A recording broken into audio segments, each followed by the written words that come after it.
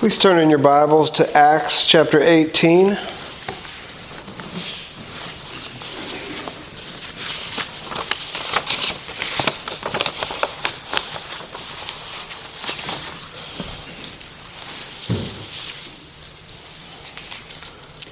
Acts 18.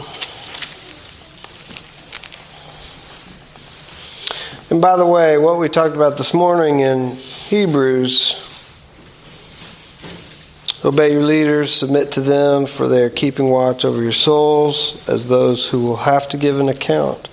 Let them do this with joy, not with groaning, for that would be of no advantage to you. I know I speak for Edward too. We do not preach with groaning, but with joy, because you let us do that. It's a blessing. When Edward and I thank God for peace in the church, I'm glad that y'all don't argue with each other. I am. And I pray for that. And I'm glad, though, that you don't argue with us. There is peace in the church right now. Praise be to God. He put His Spirit of peace in us. Let's have a word of prayer. Father, thank you for your goodness to us. Oh Lord, we think about Christmas, we think about that you didn't just leave us to perish. Father, you did what we could never do. You gave us the perfect example of complete obedience, complete holiness. Oh Lord, we thank you that Jesus came and was born. And we thank you, Lord, the way that He grew. We thank you, Lord, for His ministry. We thank you, Lord, for His death, for our sins, and we thank you for His resurrection, and that He always lives to make intercession for us. He's a beautiful Savior, perfect, high priest, powerful, kind, understanding, humble. Oh Lord, you've been very good to us. Thank you. We pray that you'd be with us as we look to your word. Father, our desire is to remember the history of what's happened. Father, our desire is to see your imperatives and your encouragements in the scriptures and to receive them. And Father, we pray that your word would not go forth void, but it would accomplish that which you intend. We pray in Jesus' name. Amen. Acts 18. Last time we read about Paul traveling to Corinth, which is about 50 miles to the west from where he was in Athens. And remember, he met Aquila and Priscilla there, who had left Italy because the Jews were basically kicked out of Rome. Not exactly sure if this was Christianity's fault or not. There definitely was stuff going on in synagogues there, and they just had enough of it, and they're like, listen, y'all can't stay in Rome anymore. Leave. So, Priscilla and Aquila are one couple that had to leave because of that. Some sort of riots and unrest. And Claudius says, just get out. And they were tent makers, like Paul. Remember, we discussed this idea of being a self-supported minister versus a church-supported minister. The Bible's teaching on this is crystal clear. Ministers should get their living from the gospel. It's crystal clear. The believers who are ministered to should pay the minister so that they can work. But listen, it's not mandatory that ministers take money for their work. It's not mandatory. Paul often refused. But that doesn't mean that that's the primary thing that should happen. He did that, but the Bible's very clear. Normally, if a church is able to support the living of their ministers, they should. Quote, don't muzzle the worker while he works. The Bible says, Is it for oxen that God's concerned? It's not primarily about oxen. Give him food, support his living, or their living. And Paul continued to preach to the Jews and Gentiles there. But after too much opposition from the Jews, remember, he would always do that. He would go to the Jews first and reason with them. And once they would oppose him, he would say, okay, fine. I'm going to focus on the Gentiles now in Corinth. You decided, I didn't decide. You decided by your opposition that we're done. But even in the midst of that in Corinth, some high Jewish leaders are converted. Crispus, quote, a ruler of the synagogue, is saved. We're not sure exactly how many were there in the synagogue. Was there more than one? Were there more than one? We're not sure. And in the context of that, it seems that another ruler of the synagogue, Sosthenes, is also saved. He's mentioned later in the letter to the Corinthians. I'm not sure if he was the replacement for Crispus and then he too was saved, or if there's more than one concurrently. And Paul receives a vision during that time. We didn't focus on this very much last time, but I want to today. He receives a vision from God. And the vision says, keep on working. Right? This is very fresh in Paul's mind. He's been mistreated in multiple cities. And he could have fear. Couldn't he? I mean, he's already been stoned, left for dead, beaten. And they've heard of numerous plans that were about to be hatched on them, and they hear about it, and they escape at night and go to the next city, and the people who hated them in the previous city follow them to the new city and continue to oppress them and persecute them. And he receives a vision, verse 9 of chapter 18. The Lord, so if you're keeping track, this is not Jehovah, this is not Yahweh, it's not all caps, just capital L. The Lord said to Paul one night in a vision, do not be afraid, but go on speaking, and do not be silent, for I am with you, and no one will attack you to harm you. For I have many in this city who are my people. This is a principle in the Scriptures. I know that you know it in our church, but listen, let us strengthen what we know already. Do not be afraid. I have many to save here. Predestination. To choose before. God is speaking to Paul about that. Not merely that either, though. Have you ever actually considered how does the principle you reap what you sow actually come to pass in reality? If I argue with people all the time and the Scripture says you will reap what you sow, how will God ensure that I reap that? How will He ensure that it happens? He will control the events in order for it to happen. When He says, when you bless people, I will bless you. How are we so certain that it will come to pass?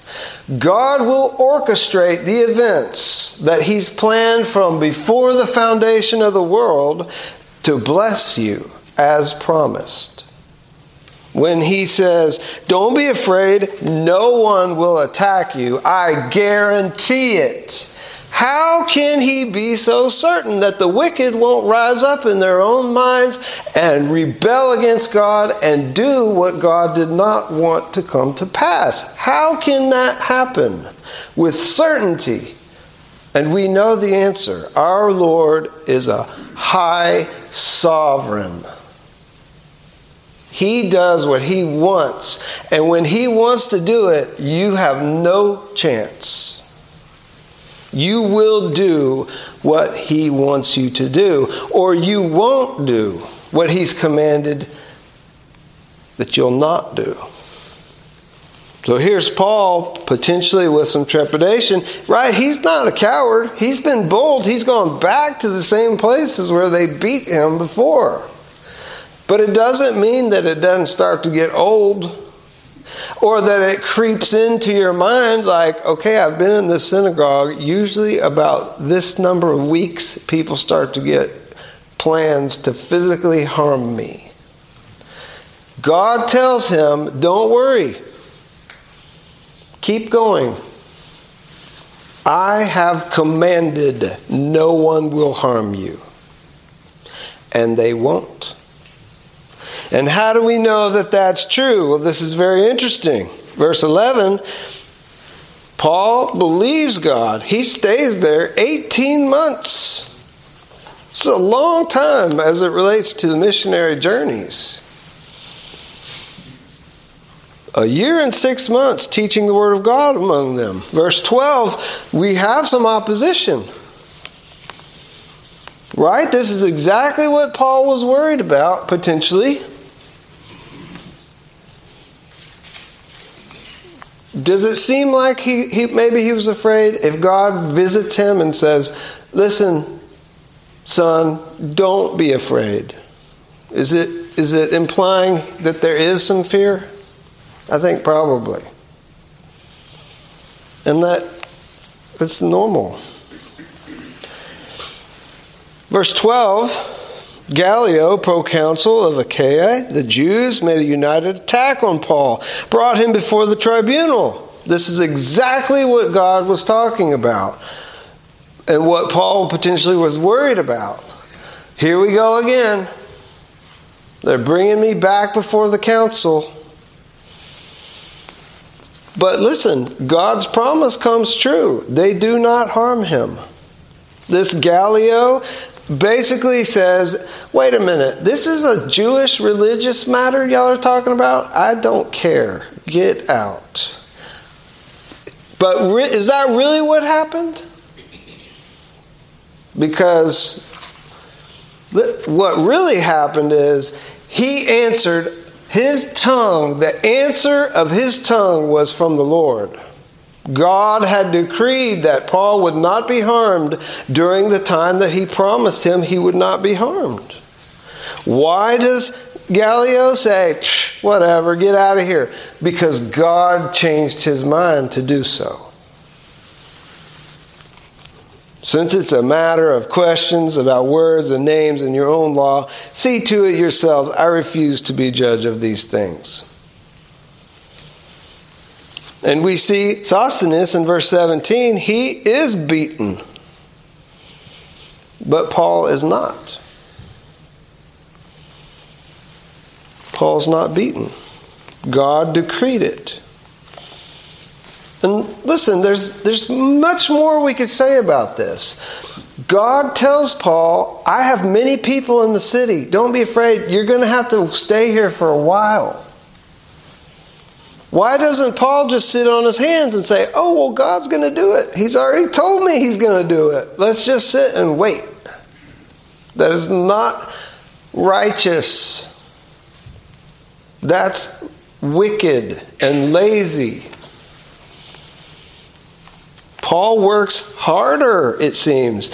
He knows there's going to be results. God has told him already, I have many in the city. Go preach. And how do you know which ones? You don't. Listen, in this city, in this surrounding county, God has many people. Well, how do we know which ones they are? We don't. Not yet. We don't.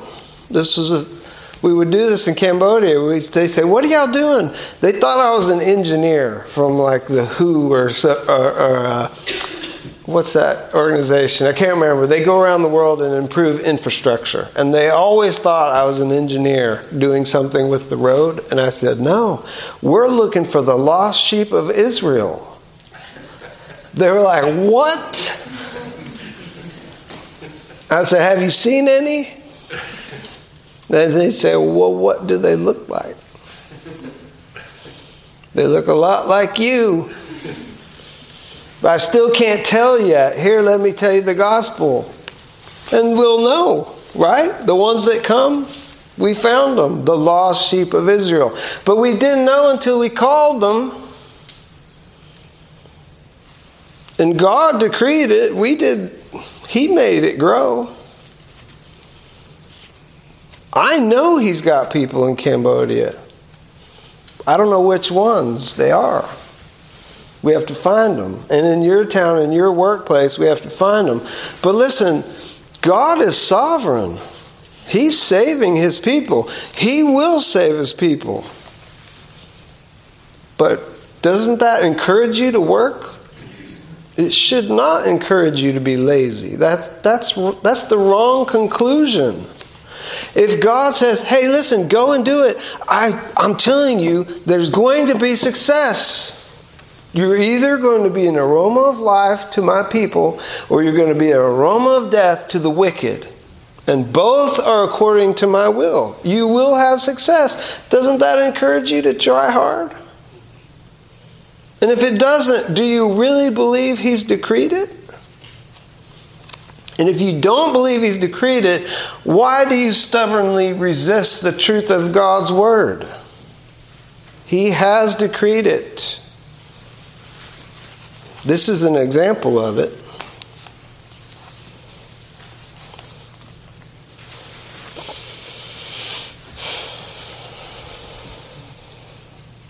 Well, God kept His promise to Paul. He was not harmed. And he stayed there not only 18 months, longer than that. Let's read today's text. Short text, but we'll read 18 through 23. After this, Paul stayed many days longer, and then took leave of the brothers and set sail for Syria, and with him Priscilla and Aquila. At Cenchreae he had cut his hair, for he was under a vow. And they came to Ephesus, and he left them there. But he himself went into the synagogue and reasoned with the Jews. When they asked him to stay for a longer period, he declined. But on taking leave of them, he said, I will return to you if God wills. And he set sail from Ephesus. When he had landed at Caesarea, he went up and greeted the church, and then went down to Antioch. After spending some time there, he departed and went from one place to the next through the region of Galatia and Phrygia, strengthening all the disciples. Amen. Verse 18, after this, so he's been there 18 months, he goes before Gallio. That whole thing is over. After that, he stays many days longer. Not sure how much longer. Many days. I don't know how many that is. More than 18 months total. And he takes leave. He says, okay, I'm ready to go back to my sending church. Remember the sending church? It's Antioch in Syria. There's a bunch of Antiochs, but this is the one in Syria. If you remember on the map, which I could show you, I have one with me. You probably have it in the back of your Bible too. They've gone as far west as they've ever gone before. Into Macedonia, Athens, Corinth, Cenchreae. But now he's going all the way back east where they started from. Eventually. And there's a note about Priscilla and Aquila going with him. They seem to be good companions, believers. They have things in common with what they do for a living when they need to make money.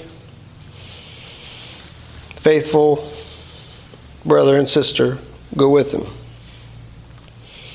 They come, and then there's a note about a vow and cutting his hair. Not sure exactly how long it was. I guess it depends on the vow. But they would make vows for a time. I'm not going to cut my hair. I'm not going to drink alcohol. I'm going to do this or that purity thing for a certain amount of time. And when the time is over, they cut their hair. And then the vow, whatever it was, has been completed. It's over now. Not sure how long it was, but listen, do you judge men who have long hair? Don't be shallow. Don't be shallow. It is biblical that sometimes very holy men let their hair grow long.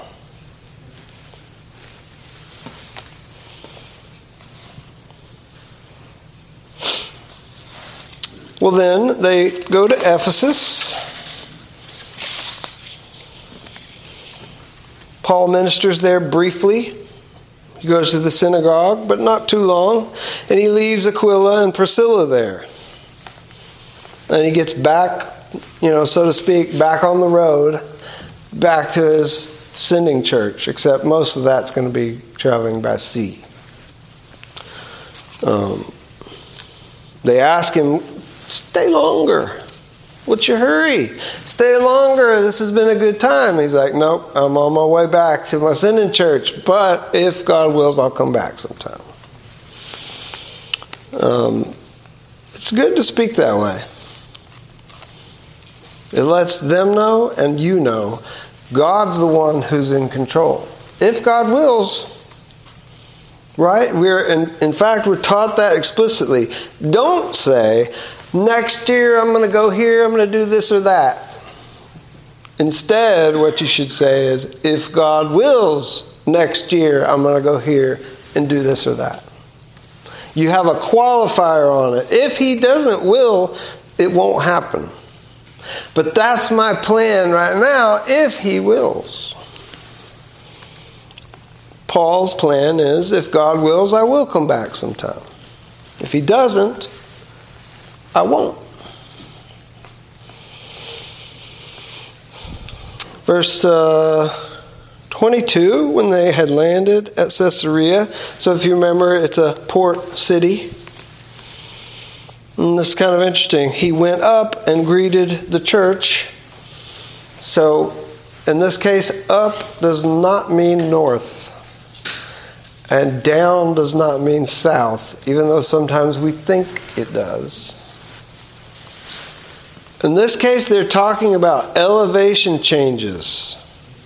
He's going from Caesarea up to Jerusalem, which is higher in elevation, to see the church. What church? The church. There's a lot of local churches, but if it seems to be, if they ever refer to the church, they mean the one in Jerusalem. The mother church, maybe. He went up, leaving the port side city, Caesarea. He goes up to Jerusalem, greets the church, then down to Antioch, which is not south, it's actually north. But it's down in elevation. It's interesting. So now he's completed the journey. They left from Antioch, went into Derbe, and it's kind of hard to do this backwards. They left Derbe, went all around like this, set sail, came back, and now he's back at home. If you look on your map, there's a big loop, basically. And that ends the second missionary journey. That ends it. If we think about it, the third one has already actually been started at the end of this section. Verse 23. Verse 23 basically starts the third missionary journey. After spending some time there, where? At his home church, his sending church. Historians think that amount of time was close to a year. I don't know how they know that, but approximate datings of various letters and where he was when he wrote the letter, and then they can kind of subtract and make an educated guess. But after spending some time there, he departs and went from one place to the next throughout the region of Galatia and Phrygia, strengthening all the disciples, the same places where he'd been previously. That's what his plan is for the third journey. So let's think about the second journey. They went to Derbe. They went to Lystra. If you remember, that was where Timothy was from. That's really where they picked him up. And he's been with them since. Those were in Galatia. And then they went to Macedonia. Remember, they desired to go to Asia, and the Spirit forbid them to go. And so they couldn't go. And Paul had a vision of a man from Macedonia saying, "Come help us in Macedonia." And Paul perceived that that vision was of the Lord. They went to Macedonia, to Neapolis, Philippi, Amphipolis,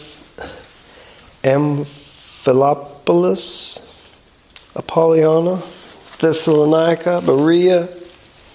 Remember Philippi? That's where Lydia was saved.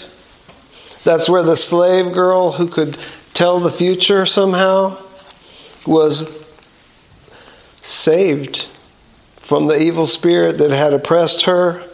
And remember, that's part of the reason why everybody was so upset with Paul in the first place. They brought charges. This guy's destroyed our business.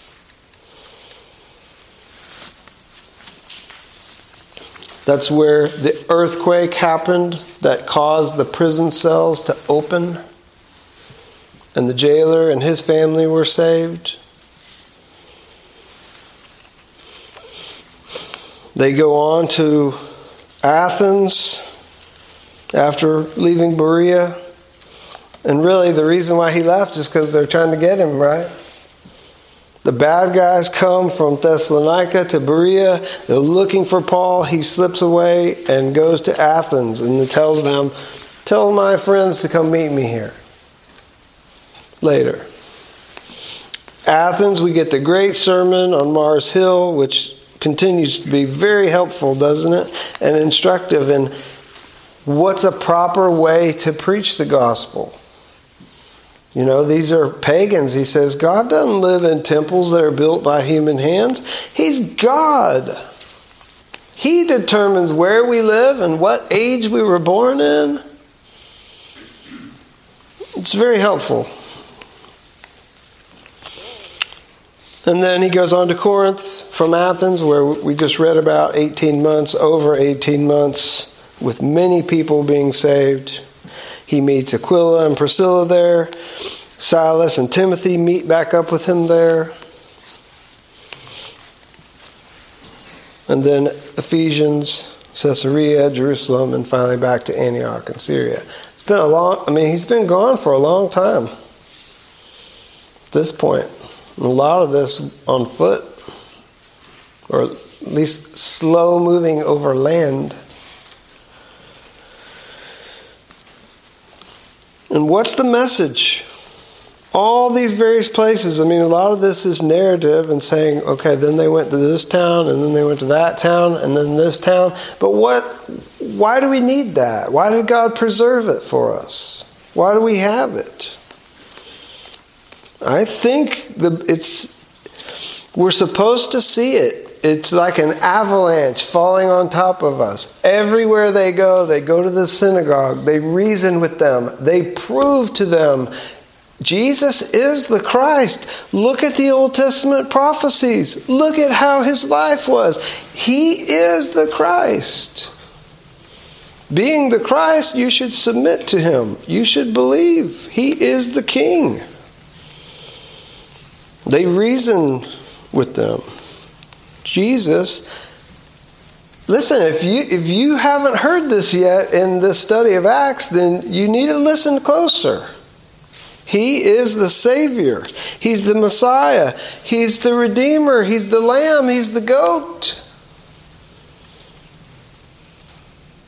You could use the modern sense of the goat too. Jesus is the goat. Isn't he? He's the head of the church. He's the husband of the church. He's the brother of the church. He's the servant of the church. Believe in him. That's what they've told them in every city. We need Jesus. Believe in him. He's the King. Trust him. His blood saves us from our sins. Do you believe?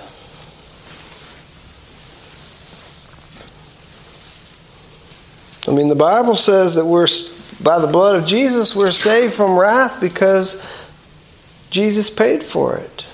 There was a sin debt, but the payment was made and then the record of debt was canceled. Sometimes we think it's one way, but that's not how it is. It's not just that God took your paper and just threw it away and said, yeah, I'm not going to think about it anymore. And we don't do this as much anymore, but some of you older folks might remember this. You could go to a hardware store or various place and say, I need 2 bales of wire, 2 boxes of galvanized nails, and whatever. And they have a book, like an actual spiral notepad that has your name on it and all the stuff you got, and you could pay them later. Are you familiar with this? Anybody ever have experience with this? You make good after you sell your crops and you got some money, then you go pay off the bill. And when the bill is paid, they scratch it off. It's paid now. It's not just that they scratched it off without anyone paying for it. It's paid. I'm canceling the record of debt. This is what Jesus did by his own body and blood. He paid the debt, and now it's canceled. It was actually paid for. Very expensive. How expensive? The blood of Jesus. The most valuable thing that could possibly be offered. Don't talk about a diamond, a 25-carat diamond. It's a rock. We're talking about Jesus.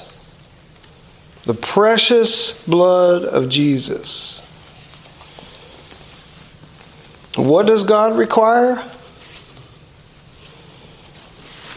We've been talking to Lydia about this lately.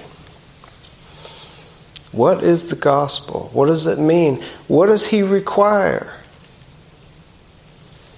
And sometimes our minds spin. We think he needs us to be righteous. He wants us to clean up all the outside, and then he'll accept us. And listen, I want you to clean up, but that's not how it works. He cleans from the inside, and then it works its way out, right? We have an easy illustration. Which is more important, to clean the inside of the cup or the outside of the cup? I could give you a cup that looked really bad on the outside, but as long as the inside's clean, you can still use it. But if the outside was super pretty and the inside was gross, you're not going to use that cup. And not if you're smart. So, what's required?